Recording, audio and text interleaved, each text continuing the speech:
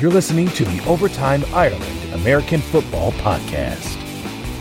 Brought to you in association with OvertimeIreland.com. Now, here's the OTI guys.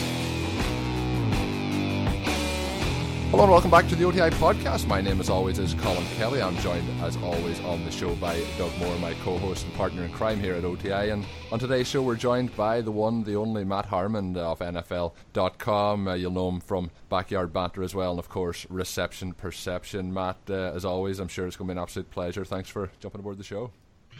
Yeah, for sure, guys. It's always fun. I feel like I've been on the show at least 3 or 4 times now. Always a good time to talk to you guys. And, right in the thick of it with the NFL season, which is good. We're almost closer to the end than we are to the beginning. Almost. Not there yet. Don't you say that, Matt.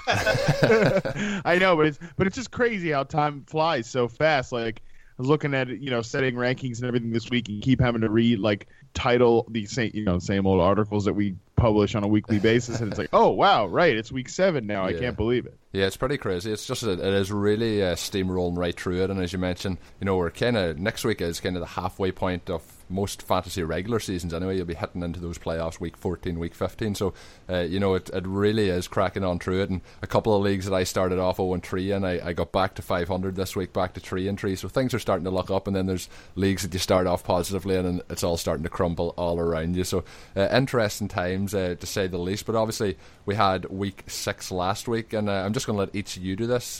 Matt, I'll let you go first. What was your kind of one key takeaway, if you could only pick one, from NFL week 6? Oh man, I think the biggest thing right now, I'm always trying to think of what are things that we need to accept the way they are. We always try to force our own expectations into something, but I think one thing right now, if you're expecting Jamal Charles to get back to his old workload, I don't think that's going to happen at this point. Spencer Ware out-touched him, out-snapped him this past week, and they were winning the game pretty comfortably against a bad Oakland defense. But at this point, I think that if you're expecting Jamal Charles to be a workhorse and Spencer Ware to go to the background, I think you're kind of missing the boat on this one. I think this is going to be a pretty near even split the rest of the way, and maybe it's going to be good for Jamal Charles to be fresh in December. That's pretty much never been the case throughout his entire career. I think this only benefits him, but if you've been holding Jamal Charles all this time expecting to get top 5 running back return value out of him, I think you're going to be kind of disappointed. Yeah, and it's actually interesting you mentioned that one particularly, because I know that's something that Doug wants to talk about, so we might go into that just as we start the show in a little bit more depth. But as well, do you think, Matt, there's a possibility that with Charles coming back off that injury, with the way the game flow went last week, and with Ware kind of tearing up through that there Oakland defense in the run game, do you think, as you mentioned, obviously for fantasy it's not good, but for the Chiefs it's certainly good long term as you try and keep Charles healthier if they do make a run towards the playoffs? And at the moment it certainly looks like they're going to be in the mix come December. Oh yes. Yeah, I think it's definitely a good thing for the team. Having Jamal Charles as more of a passing game threat or an in-space back, I think that's a good thing.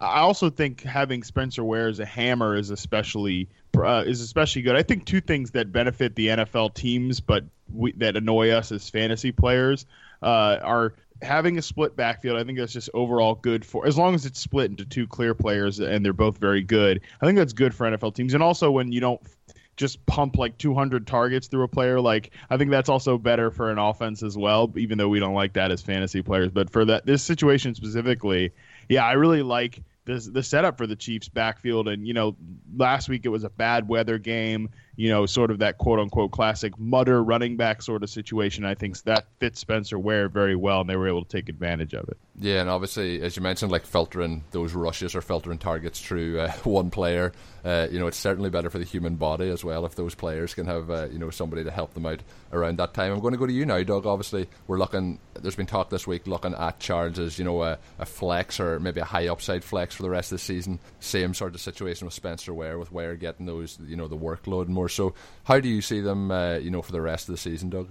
Yeah, I think it's going to be a split. Unfortunately, we're just seeing that the Chiefs are bringing along Charles slowly. They don't want to rush him back necessarily from his second major knee injury in a few years. And Spencer Ware's doing great, so there's really no need to. I'll probably be a little bit of a conspiracy theorist. The Chiefs can release Jamal Charles after this season and save $7 million in cap room next year without taking a cap hit. So I'm starting to think that maybe this is just them trying to phase him out of their offense. Now, this is probably going back to the whole Julian Edelman Wes Welker Patriots scenario from a few years ago. But I'll just throw that out there and then let you guys destroy me later for it.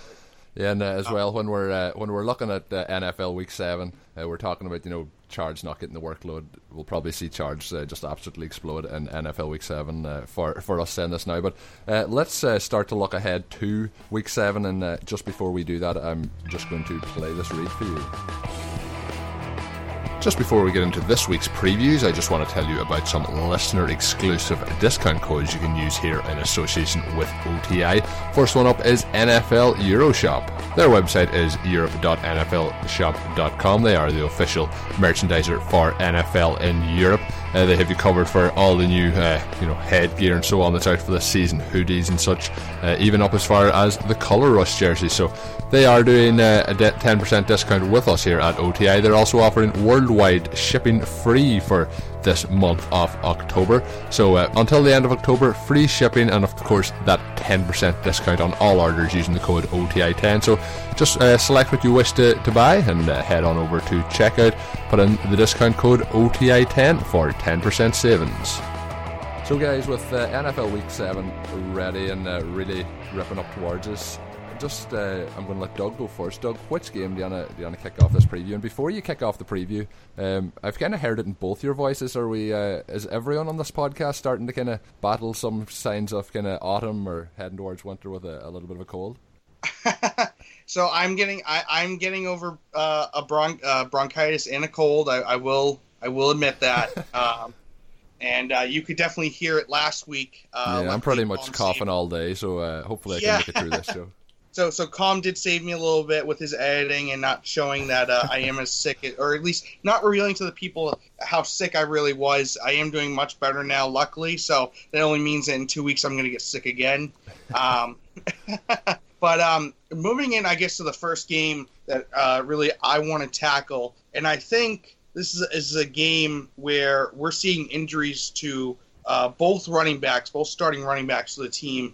And I really want to get Matt's take on this. This is the Buccaneers and the 49ers. We usually wouldn't start with a matchup like this, but I think this warrants a lot of talking about. So I want to make sure we get out of the way early. The Buccaneers have announced that Doug Martin suffered a setback. He will not play in Week 7. And we just saw Vincent Jackson go on IR with a torn ACL. So they're dealing with a couple injuries. Charles Sims went out on IR earlier this season. And they're just losing some playmakers. So I really want to get your take, Matt, on can Jacquizz Rodgers do well against, I think, over the last 3 weeks, the most generous fantasy defense against running backs. And on the flip side, is Mike Davis a guy that could, generate some points, could do well for some fantasy owners if Carlos Hyde can't play in Week 7? Yeah, I tend to think that and to answer the question about the cold, I don't think I have a cold as far as I know.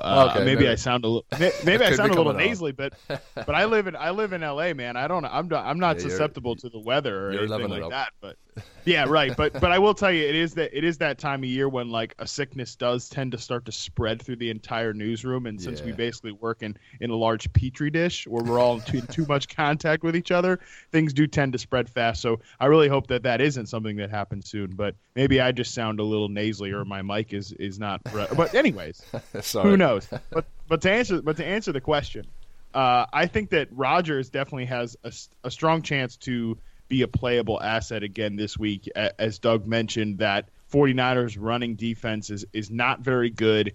They've started to really fall apart with Navarro Bowman out of the picture. Shady McCoy just ripped them up last week, and they've been extra generous in other ways too. So I do think that Rodgers is a solid play. In terms of Mike Davis, I don't know. I like to attach my running backs to good offenses, and Carlos Hyde has kind of bucked that trend so far this year. But at the same time, I think Hyde is just a much better player than Mike Davis. So while I think that Davis is worth going out and picking up on a speculative basis, because, I mean, anytime a running back is going to potentially get, 10 to 15 carries a game, which I think Davis certainly can. That's what Hyde was working with. I think they're worth adding to your roster, but I don't think this would be the week to go out and play him. The Buccaneers do have a pretty solid run defense. It's through the air that you want to attack. Yeah, it's going to be fascinating. But the 49ers over the last couple of weeks and have been really, just run defense has been absolutely abysmal. So I think if you're in a flex situation there, I would be starting them. I want to go to somebody previous early in the offseason. We started off with a top 10 wide receiver show. Me and Matt did, and me and Doug and Matt done the top 5 wide receiver cores in the NFL. And there's 2 guys I know that me and you were both very high on, Matt, heading into the season, and the guy that I was really high on, speaking of them teams that are back at 3-3 now after 6 weeks, Keenan Allen going out in a lot of my teams early on, but 2 other guys that are on a lot of my rosters, and I know you were very, very big on them this offseason. That's Tyler Lockett and John Brown. Seattle at Arizona this week in week 7, and it's going to be a tough week, particularly with how things have been going. John Brown's been starting to get a nice uptick in targets. Tyler Lockett's still recovering from that PCL injury. Still doesn't look at his explosive best, so I think it's going to be a tough week really to start either with confidence. Your thoughts on them, how the season has progressed, and then moving forward? I've seen you had some interesting comments on Tyler Lockett on Twitter over the last couple of days. Yeah, I mean, Lockett certainly has not met the expectations that I expected, but I do think that, of course, like, the talent is there. The things that I think so too. The 2 things, of course, you mentioned one of them that we didn't expect was the PCL injury. That has certainly seemed to sap his explosiveness. Excuse me. He has not hit a top speed of over 20 miles per hour over the last 2 weeks, and we tracked that with the Next Gen Stats, of course. So that's something that we're looking at. Hopefully he can eventually get back to full health. But also the emergence of Jimmy Graham was something that I know I certainly was not expecting. Yeah. He's essentially the number 1 receiver there right now, which is crazy considering just how out of place he looked in the offense last year. And then coming back from the patella tendon injury, he's been outstanding. He's the top target there. And at that point, Lockett, even if he was playing at full strength, he'd be a number 3 target in an offense that really wants to involve their running backs heavily anyway. So that's not really something that you're counting on a week-to-week basis from a fantasy perspective. So hopefully Lockett can close the season strong. But either way, I think I was clearly wrong in misreading this situation as a potential breakout candidate this year. And John Brown, obviously, he started slow after having that concussion in the preseason that caused him to miss Bruce Arians said it best, just too much time. So he didn't come in as a main part of the offense, but he's been the number 2 receiver pretty much ever since he got back on track. That he had caught 70 yards, 11 targets against Buffalo on the road in a game that the Cardinals actually got smacked in. Ever since then, he's played over 90% of the snaps. He had a great game against the Rams. Kind of started quiet last game out on Monday night against the Jets, but had a great drive that it looked like they were setting up the long ball with a ton of comeback routes. Yeah. He's still a really good player, but the Cardinals' offense is just not the same either. Like, Carson Palmer is not the deep ball artist that he was last year. This is really David Johnson's offense. So while Fitzgerald and Brown are getting like the requisite share of the team targets, as Michael Floyd has kind of faded to the background, it's like they're both getting kind of like 7 to 9 targets a week as opposed to pushing for any more than that. And that's just really hard to count on as a week-to-week contributor. Like, the ability's still there with John Brown. He's a great player, but in that offense right now with Carson Palmer taking a visible few steps back, it's just not the same as it was last year. Yeah, this is a week where I'll be sitting on most of my teams, but I think as the season goes on, he's starting to get a lot more short targets this year, which wasn't something that you had an aspect of his game as much last season. And you've profiled his route running abilities over the last kind of 12 months, so I think going forward he still definitely holds fantasy value. I think in this one, you mentioned David Johnson. You have to start him, even though he's going up against one of the toughest run defenses in the league. So you have to start him there. Russell Wilson on the road isn't usually as good as he is at home, and then he's going up against a stout defense, and he's still not 100%, in his movements from that knee and ankle injury. So we'll see how he goes. But I think if you have him as your quarterback, you're probably playing him. Christine Michael again, probably starting him. And Jimmy Graham, as you mentioned, has been phenomenal over the last 3 or 4 weeks. Something that I definitely didn't see coming. You mentioned Michael Floyd as well there, caught a touchdown in that game against the Jets, but outside of that he hasn't been getting the snaps, and if you have him, I would cash out on him at this stage if you can with any sort of trade deal.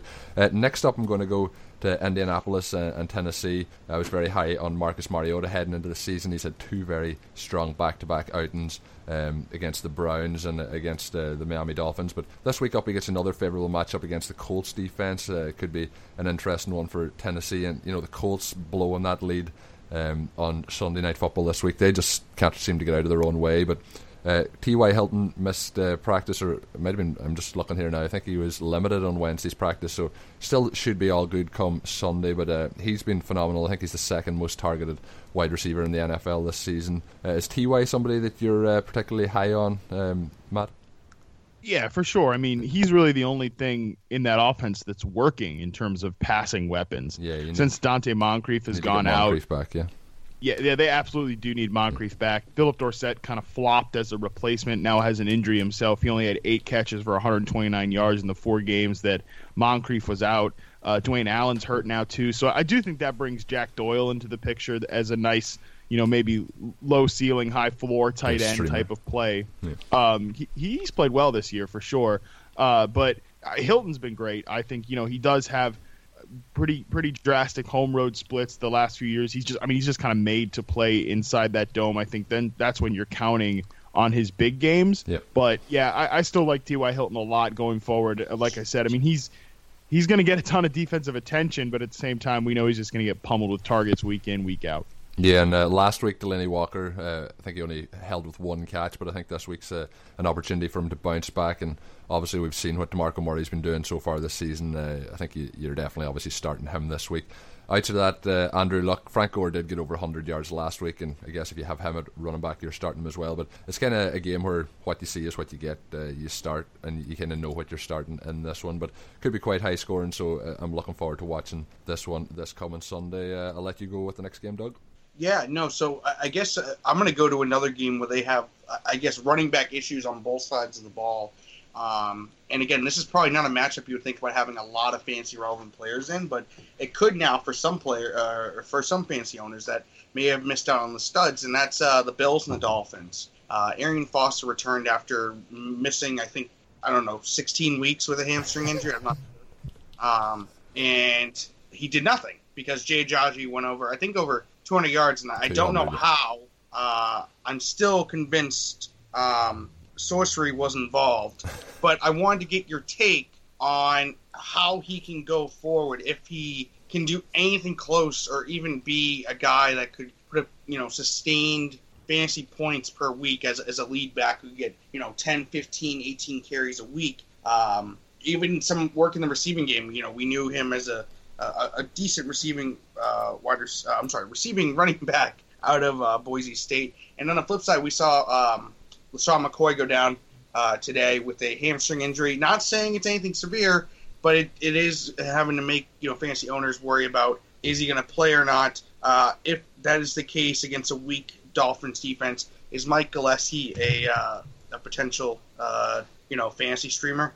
Oh yeah, I think that Gillislee is a player that you can count on as maybe I don't know about his ceiling or anything like that, but it's in a really good matchup again. The Miami plays that wide 9 defensive front, and that does open up middle of the field running lanes. And I think that this game should be a situation where Buffalo is able to kind of push them around. So if you're desperate at running back, I think Gillislee is someone to look at this week. If you're hurting and you need a desperation fill-in, he's probably the primary back right now behind LeSean McCoy. It would be pretty – but at the same time, this could just be a situation where there's, it's like a 10-7 game if LeSean McCoy can't go. This offense doesn't really have much else going on outside of him right now. Tyrod Taylor is playing – pretty well, but their passing game doesn't have very many weapons either. So it could be a situation where there's just, even in a good spot, there's really no ceiling to chase. Yeah, and obviously this has been recorded on Wednesday, so that was Wednesday's session that Doug was talking about McCoy going down, so he could be perfectly fine come Sunday. And he did go down on Sunday. I tweeted out, I thought he was, it looked like a serious knee injury when he went down. First of all, went off, got looked at the sideline, came back into the game and continued to run through that 49ers defence.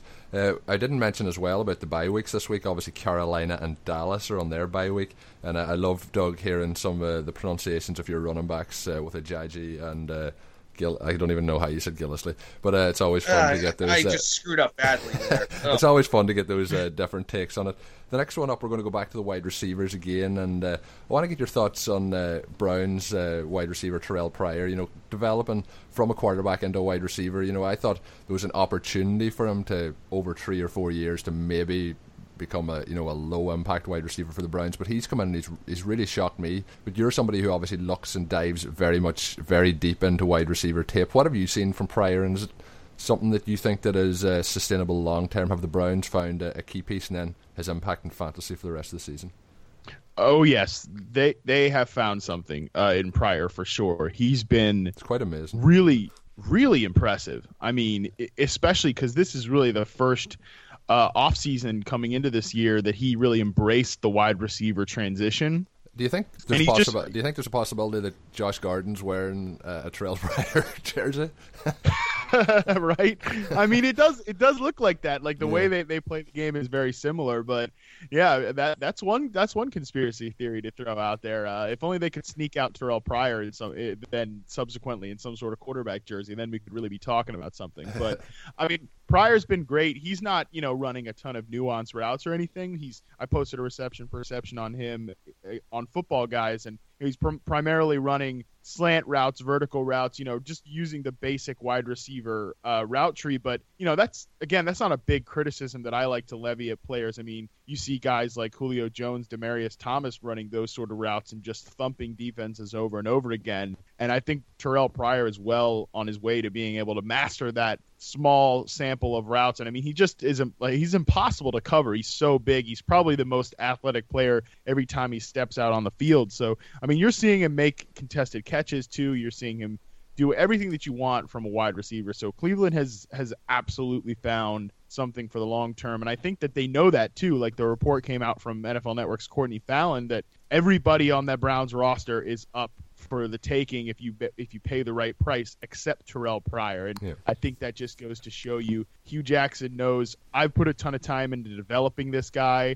I believe in him. I see him making the transition, and I'm not cashing out now. Yeah, and it is absolutely amazing, the development. I thought, a project over a couple of years, but if he can sustain this over the rest of the season and then have another off-season last year, it's going to be very exciting to see how his development goes. Cleveland, for the rest of for Fantasy Outlook this week, you obviously have Isaiah Crowell, who's tamed off after the last few weeks. Duke Johnson got a touchdown last week, but outside that didn't do a huge amount. Gary Barnidge is obviously somebody who you can continue to start in your tight end position. Cincinnati, on the other hand, then Giovanni Bernard's been getting a lot more of a workload over the last 3 or 4 weeks snap wise than Jeremy Hill. I was disappointed. I own Gio in a lot of leagues. I was disappointed to see him get stuffed at the goal line on a couple of occasions in the first half against the Patriots last week. But I think they'll continue to use him, and I think you can continue to start him against this Cleveland defense. I think even with Jeremy Hill, you can start him this week as well. AJ Green, obviously a nice matchup. The other key component in this is Tyler Eifert is back. Had a limited practice today for the first time since he had that setback last week 2 weeks ago for the back injury, but he is, the Bengals want a full practice out of him before he gets to get into the action this week. But I think if he starts, he's somebody that he's going to be limited, but you're going to have to play him. Would you agree with, if Eifert suits up this week, you have to slot him in there in your lineup? Yeah, I mean, I hate to play players coming back their first week off injury, but I think Eifert, especially with the state of the tight end position, like if you've held him this long, you're probably dealing with a bunch of streaming guys like Charles Clay and all that, like I'm just hoping for 5 catches and maybe 40 to 60 yards, maybe a touchdown. Like if I'm lucky, that's what you're hoping for. So I think if you have Tyler Eifert, and he plays, I think you kind of have to. You put yourself in a position where you have to roll him out. Yeah, no, I definitely agree because their red zone defense, even against the Patriots last week, who had given up a touchdown on 8 out of 10 drives in the red zone this year, only managed to score, I believe, 2 touchdowns. So the red zone defense, where Eifert scored 13 touchdowns in 13 games last season, I'm sure could definitely be used. That's just me. But moving, I guess, while we're talking about the Patriots, going up against the Steelers, and usually this would probably be a pretty even matchup, except the Steelers are going to be without Big Ben for who knows how long. He had a torn meniscus and somehow played the rest of the game through it and then had surgery the following day. So it'll be Landry Jones. I laugh as I say it because I don't know how he's still in the league, but Landry Jones is going to be starting at quarterback in Week 7. And I want to get your take on how that affects Antonio Brown, Sammy Coates, and Le'Veon Bell. Wow, I forget that guy of all guys. And then I guess on the other side, even though he's the number 2 tight end, do you think Martellus Bennett's still a top 12 guy? Even with all the healthy Patriots playmakers they have. And then the other question I have, I know you're the wide receiver guy. Julian Edelman has his usage has actually not been there. He's still being targeted, but he's not putting up the stats Fantasy owners had hoped when Brady came back. Is this going to be something we should be concerned about going forward? But I know it's a bunch of questions, so that I'll let you. Obviously, I'm going to shut up. Yeah, I'll take the Bennett question first, and I think he's definitely a top 12 play the rest of the way. I mean, you just, again, look at the tight end position. Like, after the top 8 or so, it gets really hairy, and, Bennett will always be a threat for a touchdown. He's going to be the primary inline guy. I mean, with Bennett there, they've been able to flex Gronk out into the slot and everything a lot more, and I think that, again, just leaves the middle of the field and more shorter routes, especially in the red zone, open for Bennett to make plays. And the 2 tight end set's going to be a big deal for the Patriots, whether they use them together or separately on the field. So yeah, Bennett to me still a top 12 play the rest of the way for sure. And in terms of what that does to Julian Edelman, I mean, the targets are there, the usage is there, but he's just not as productive. I do think there's a little bit of progression probably coming for him, especially in the receptions department. But at the same time, I just can't imagine he's ever going to get much usage around the red zone with LeGarrette Blount, Martellus Bennett, and Rob Gronkowski there. So he hasn't even been a top 29 scorer at any point this season so far. Obviously, he's only had 2 games with Brady, but yeah, Edelman to me, not somebody that I'm really all that interested in outside of as a floor play in PPR. I think with James White being a factor as well, and they still want to establish some kind of running game with LeGarrette Blount, it's just hard for me to tell myself a story where the wide receivers are getting a consistent amount of volume every week. Yeah, I think as well, how Doug mentioned with Big Ben's injury, I think the impact there, you're going to see probably a higher workload for Le'Veon Bell. You might see D'Angelo Williams sprinkled in as well, but I think we've seen it previously with Antonio Brown when Big Ben was out of the lineup. It's going to be tough for Antonio Brown to keep up the kind of rhythm he had with Ben, but I think you're going to probably you're going to have to slot him into your lineup no matter what. Is that something you'd agree with? You have to kind of start Brown even in this situation. Yeah, right. I forgot that was one of the other questions that got levied there. But 14,000 questions in one go. Doug's laying the hammer. I like that. It's a lot of things to cover right now. I mean, hey, this is football, right? But no, I mean, I still like Brown for sure. I still think he's probably a weekly top 10 play, just not a top 5 play.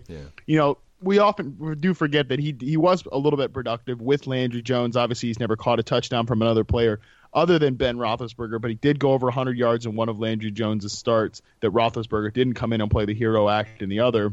I mean, Michael Vick last year just brought nothing to the offense. And I mean, I think including him into the equation with the splits and everything is just really, it's kind of not honest analysis. I mean, Landry Jones is not a good player, but I still think he can function and move the offense better than what Michael Vick did last year. So I still think you're playing Brown, and if owners are panicking on him, I think it's worth trying to buy him right now, just because I still think you're going to see his floor, but you're not going to see his ceiling with Brown. I mean, with Ben Roethlisberger not there, but still certainly worth poking around and doing a heat check on his owners in terms of his price. Yeah, I agree with you there. Next game, I'm just going to keep this one very simple. Minnesota, back off their bye, travelling to Philadelphia. This game, Philadelphia, I'm a Jordan Matthews fan, own him in a lot of leagues, but he will not be starting for me in any leagues this week. Anyone on the Philadelphia Eagles team worth starting this week against Minnesota, yes or no? No, I'm not. I mean, I'm not starting anybody against Minnesota, unless they are. You got to play a guy like DeAndre Hopkins against Minnesota. You reward Odell Beckham. Yeah. That was kind of the inverse of one did not pay off. One did pay off with a garbage time touchdown at the end. But I think you got to play those type of players against Minnesota. But like fringe guys, fringe wide receiver 2 types, like Jordan Matthews probably is. I don't think those guys are playable against Minnesota. Yeah, I thought that as well. And on the Minnesota side, obviously Diggs missed the last couple of weeks through injury, then a bye week last week, possibly playing this week. But even at that, maybe I start him this week. I think I'd be playing Kyle Rudolph as well against the Philadelphia Eagles defense. But outside of that, for Minnesota, is there anyone that you'd be starting with confidence? I think they would be the only two for me. I like McKinnon for this week still. Yeah, so I mean, I think we haven't seen the best of him yet. I think the best is still to come, but the touches have been there. Asiata's been vulturing touchdowns, of course, but also, McKinnon did get some burn inside the 10-yard line against the Giants on Monday night a few weeks ago. So I still think you're playing McKinnon.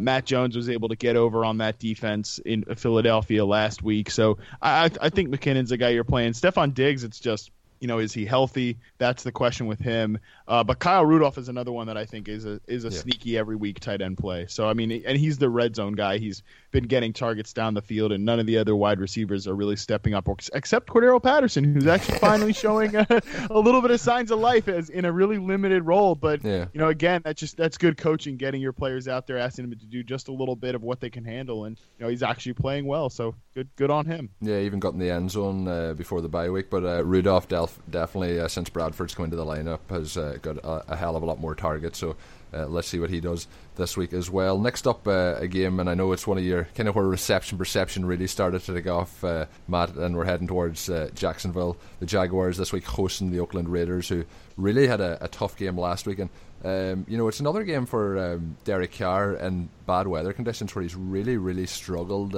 Basically, anytime I've ever seen him play in a wet weather game, he's really had issues. And coming out of college, there was some concerns in the draft process with his hand size, whether that would affect him, throwing the ball in the wet. But this is a game where Allen Robinson, mainly down to Blake Bortles, hasn't had a huge kind of breakout. He had a big enough game against the Ravens a couple of weeks back, but I think this is a game where he possibly takes off.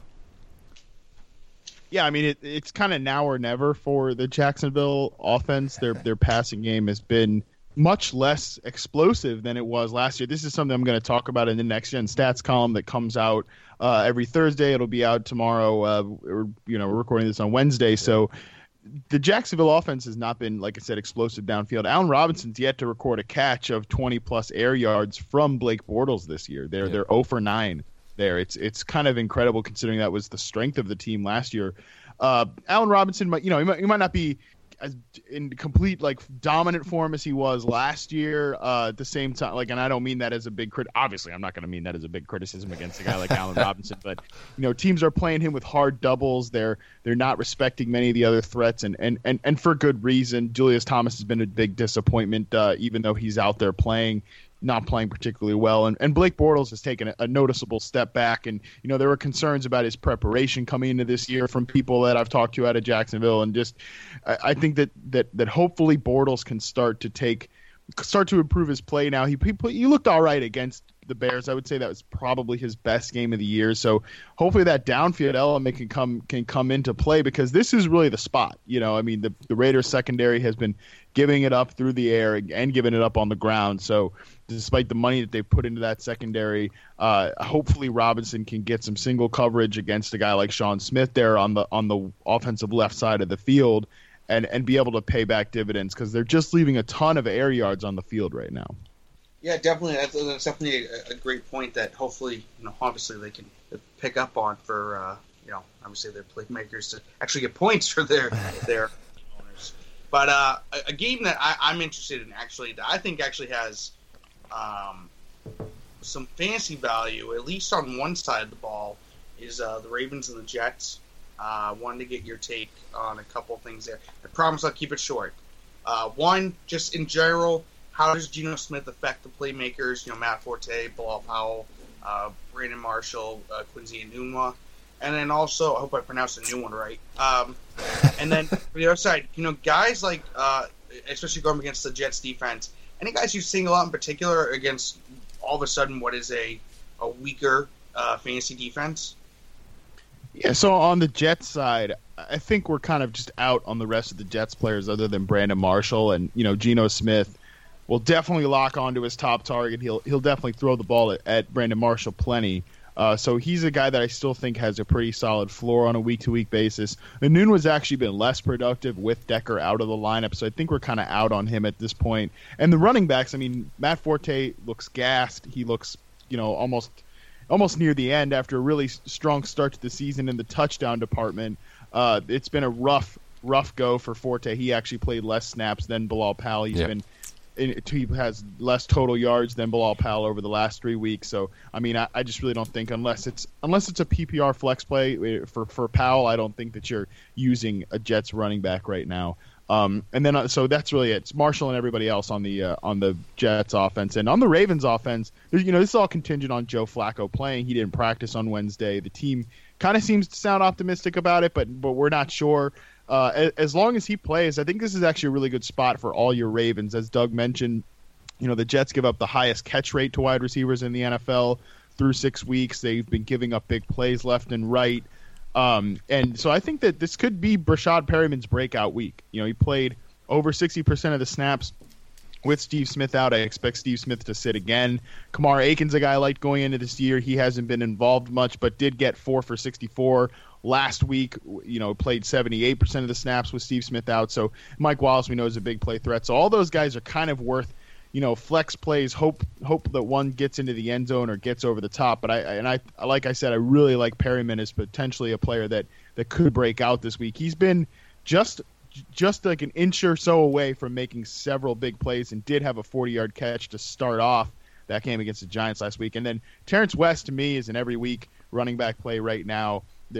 Kenneth Dixon is not a thing, and Terrence West is a guy that's really taken this job and run with it. He has 325 total yards over the last 3 weeks and has gotten in the end zone multiple times as well. So West is a guy that, the Jets have give up 3.9 yards per carry, but they also just got ripped up by David Johnson. Terrence West is not David Johnson, but he's playing really well this season, and I think deserves credit for reviving his career. Yeah, definitely does. He's had a nice run so far to start the season.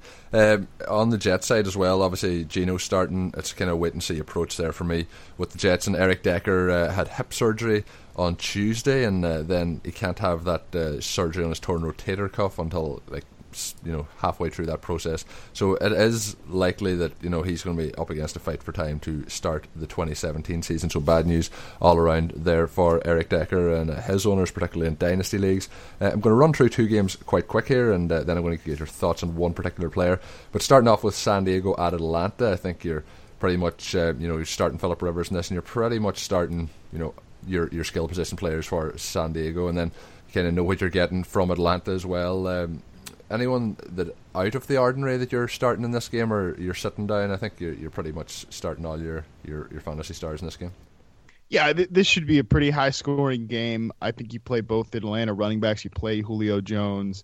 Mohamed Sanu could be a sneaky play. He led the team in targets last week. The San Diego secondary sustained a ton of injuries back there to the cornerback position, so I think Sanu could be a sneaky play. This is kind of the type of game that you want to play a guy like him who could push for 5 to maybe even 8 targets in a game where it should be pretty high scoring. And on San Diego's side, I think you roll all your guys out there. This is a week to play Travis Benjamin's a week to play Tyrell Williams, but at the same time, these defenses have actually been better, I think, than they've been given credit for. Last week, Atlanta played pretty well against Seattle. They played better than I expected, especially considering Seattle really matched up well with all their weaknesses. So I think this is a week that you look to play all your guys, but don't be surprised if it's a little lower scoring than we might anticipate. Yeah, and you mentioned, surprising things on defense. San Diego have been quite good against the run this year, but you mentioned you have to start Coleman and Freeman in this one. The other game I'm going to talk about is Kansas City hosting New Orleans. The Saints on the road split you mentioned earlier with T.Y. Hilton. Well, New Orleans over the last kind of basically whole Sean Payton era, their road record has been a lot different to their home record, so it's going to be interesting to see how they do in Kansas City, which is one of the tougher places to go and play in the NFL. I think you're starting all your Chiefs in this one, even though we did talk earlier about the situation with Charles and Ware. I think you're going to start both of them if you have them in your rosters. It's kind of last chance saloon this week, in my opinion, for Jeremy Maclin. If he doesn't produce against this Saints defence, I don't think we're going to see it from him this year. But the player I want to talk to you about on the New Orleans side, particularly in this game, and you can mention if there's anyone else that you would be starting, but I want to get your opinion on Michael Thomas and how his rookie season has started off for the Saints. He's caught touchdowns now in 3 back-to-back games. Yeah, Michael Thomas has led the team in red zone targets this year. He's been a player that is really involved in the offense more and more. I posted his next-gen stats route chart a few weeks ago, and primarily he's just running slants and crosses on the middle of the field, which is a great fit for Drew Brees and a great fit for what he does well as a player. So I really like the way Michael Thomas has come on. You know, that Saints passing distribution is always kind of a riddle to figure out. You know, there's always going to be one of the guys left out in the cold, even when they do put up 41 points last week. That was Willie Snead. To a certain extent, he was the one that did not get into the end zone among Coby Fleener, Michael Thomas, and Brandon Cooks. But, yeah, Thomas is someone that I think that this is going to be a tough spot for the Saints on the road, outside, in Kansas City. Their defense is not that good, Kansas City's that is, especially with Justin Houston not yet back. But at the same time, you know, I think that there are a lot of guys that you're going to play. You're going to have to roll out there. And I think Willie Snead actually has a really good matchup this week with Steven Nelson in the slot, who is kind of the weak link of the Chiefs secondary. Marcus Peters primarily sticks to left corner on over 90% of his snaps. So, yeah, I think Thomas has come on really well, and he's someone that should absolutely be, you know, an every week flex consideration because of his touchdown upside with his role in the red zone. Yeah, no, that's definitely fair. I wanted to definitely go into this, I guess you could call it London game with the Giants and the Rams. Jeff Fisher, as always, is leading his team to 500 or below. He's 3-3 right now, so we will see if he can make it past 8-8, which I don't believe so with all the defensive line injuries that they have right now, and I think they have secondary injuries as well. But regardless, but they have Case Keenum. I don't have the stats. I don't have the stats in front of me. But is the Giants' run defense? Is that a defense that Todd Gurley could do well on? And also, I want you to get your take on Mr. Superman Kenny Britt, everybody's fantasy darling now. Is he a guy that can keep it up going forward? I think he's over 1,300 yards, or that's what he's projected to finish with based off of current stats. And then on the other side, I have a big week here for Odell Beckham and Sterling Shepard. I want to get your take on that as well. Yeah, in terms of the Rams offense right now, this could be a good game for Gurley. The weird thing was that they kind of got away from him even when he started pretty hot last week. But, the passing game, you never thought you'd say this, but the passing game was kind of carrying them. So it makes sense. But Gurley, I think this is a relatively good week for him. I thought last week was a better outlook against the Lions defense in the Dome. But the Giants defense has started to show a little bit of warts up front. The Baltimore ran relatively well against them, 23 carries, 80 yards for Terrence West, who also caught 4 passes. But against Eddie Lacy, they showed some cracks. Against Jerick McKinnon the week before that, they showed some cracks. So I think that this could be like a solid game for Gurley. You're just basically hoping that he gets into the end zone, though, because he has very little high-end rushing upside with the offensive line that he's playing behind. Teams, even if Case Keenum is putting up numbers, they're going to game plan to stop number 30 in the backfield there. So I think this is an okay week for him, not a great one. Kenny Britt, he had 4 catches in every game going into this blow-up week against the Lions. So, I don't know if he's going to access that ceiling every week. He will face a pretty tough matchup against Janoris Jenkins there for the Giants. So he could potentially get over. I think he's a solid floor play, though, with the targets are there for Kenny Britt. The receptions are there. So I think you can use him. And on the Giants side, yeah, I'm with you that this is a big week for Beckham. Without Trumaine Johnson last week, the Rams just kept giving up yards and touchdowns to the Lions passing game.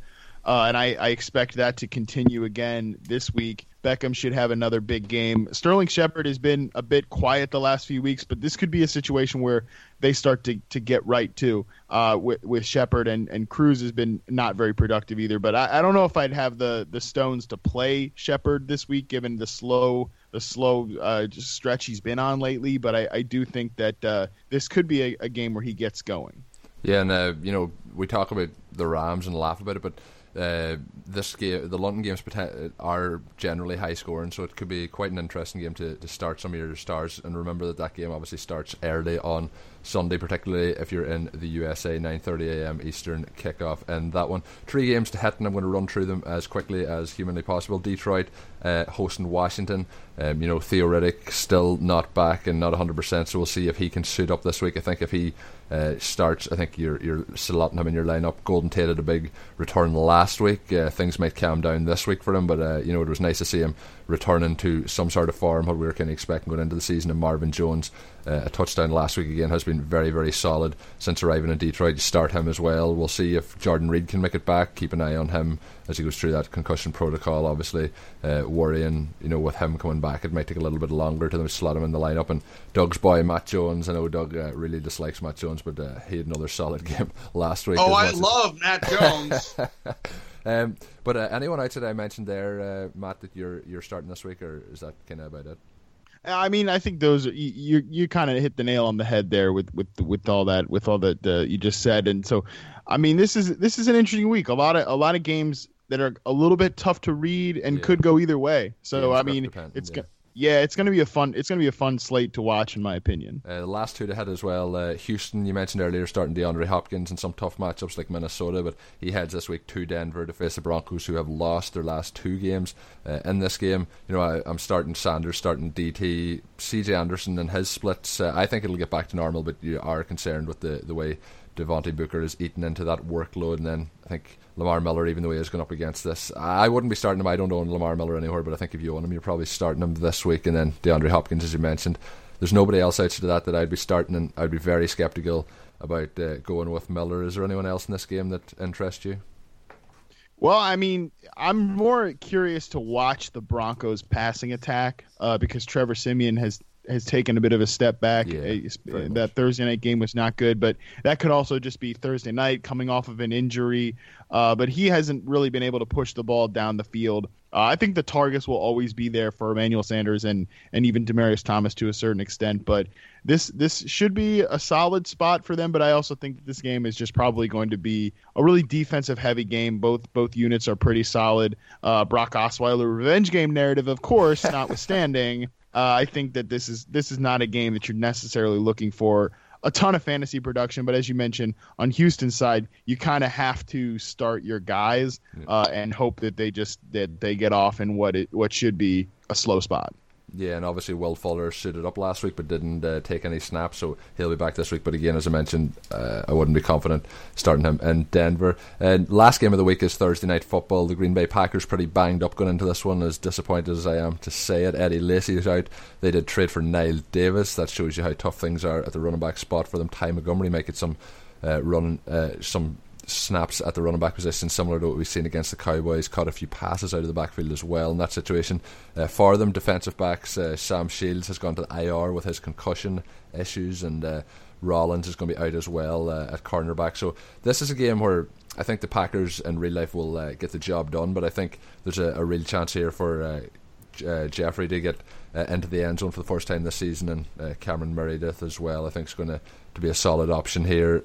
I think you probably start all your Packers that are available in this one, with Cobb, Nelson, Aaron Rodgers, see if he can get back on track. But outside of those guys, anyone else? And of course, Jeffrey, you think this could be a big breakout for him?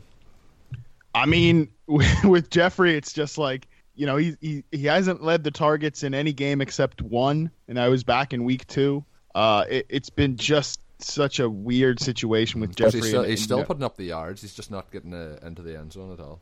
Right. Yeah. I mean, last week he had a pretty strong first half, and then Jalen Ramsey actually played really well against him in the second half. So, I mean, this looks like a good spot for Jeffrey, but it's looked like a good spot for Jeffrey several times, and it's just been, the same sort of thing. He's playing second fiddle to Kevin White, and then he's playing second fiddle to Cameron Meredith. Hopefully, this is a get-right game. I mean, the talent is there. He looked more healthy than he has at any point last week. Looked more explosive, more like the physical, dominating beast that he certainly is. So hopefully this is a big game for Jeffrey with the Packers injuries in the secondary. And on the Packers side, I mean this offense is not right now. Definitely.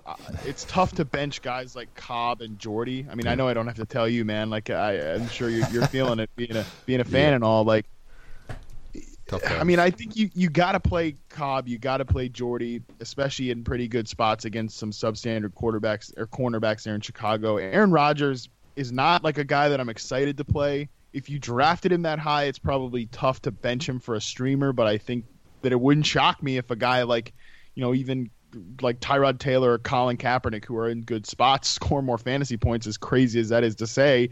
But, I mean, yeah, Rodgers right now I think is just broken. Could get back on track at any point. Maybe it is this week against the Bears, but we'll see. The running backs are interesting. I mean, I think Ty Montgomery is like a must-own right now and probably a start. He played 22 of 33 snaps from the backfield with Devontae Adams out for this game. I think he'll get some burn at wide receiver as well. So I think Montgomery is definitely somebody to own on your team, somebody to go out and get, and probably however long Lacey's injury lasts is a guy that you play. Niall Davis, I mean, he's not good, but like if opportunity is going to be there, then that's good. But at the same time, with this Packers offense not being the high-flying ways that we're used to, he's not going to be in scoring position as much as you'd like.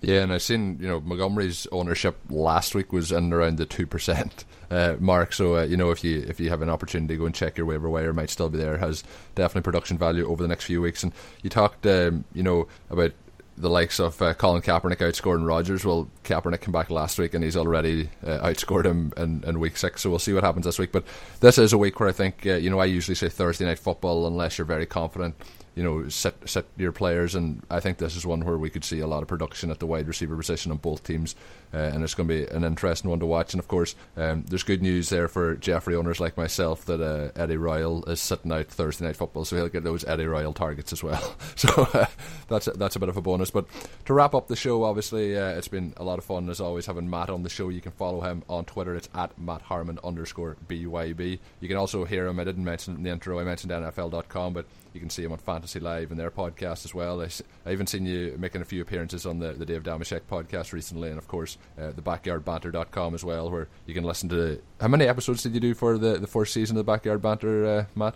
Over 40. Over 40 episodes. Cranked them out over the summer. Hopefully get some guests back for season 2 this off season as well. Yeah, no, it was pretty awesome to listen through all the different stories from people in the fantasy industry. So if you want to get a background on a lot of the guys that you'll be listening to on different podcasts, watching on TV and reading their rankings and analysis every week, check out thebackyardbanter.com for that. As always, I'm on Twitter at Overtime Ireland. Doug's on Twitter at DMooreNFL. And until we're back next week with another podcast, enjoy week 7, and until then, have a good one. Thank you for listening to the Overtime Ireland American Football Podcast. Please follow us on Twitter at Overtime Ireland. Check out OvertimeIreland.com and continue to spread the word. This has been an Overtime Ireland production.